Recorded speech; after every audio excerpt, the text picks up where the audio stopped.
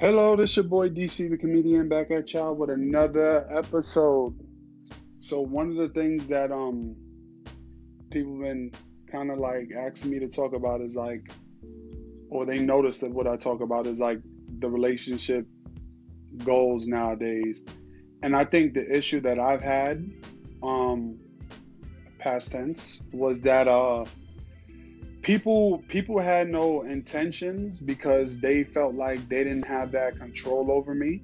Like I see that I would reach out to them, send good morning text, try to be cute, try to be enticing, try to be sweet.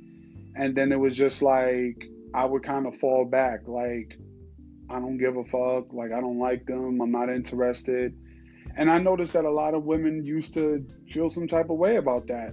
Like they'll sit there and they'll question like, "Oh, do you really like me?" And it's like you've asked me this four times in 1 week. That just goes to show that you don't not only don't you have confidence in what you bring to the table, is that I know that you're not serious about me.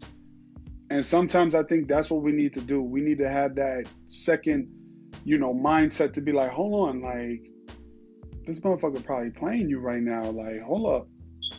Like I think my issue that I hate or that I have and that I hate what people do is that I hate when people sit there and say they want something from you, like they want your respect, they want your friendship, they want your love, they want your trust, but they don't do anything to earn it.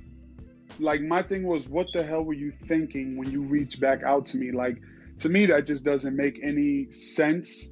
But I mean, a lot of times that's the way this generation is. Like people just want something that they can control. They could get something out of you. They could provide something from you. Like, I mean, take from you, not provide.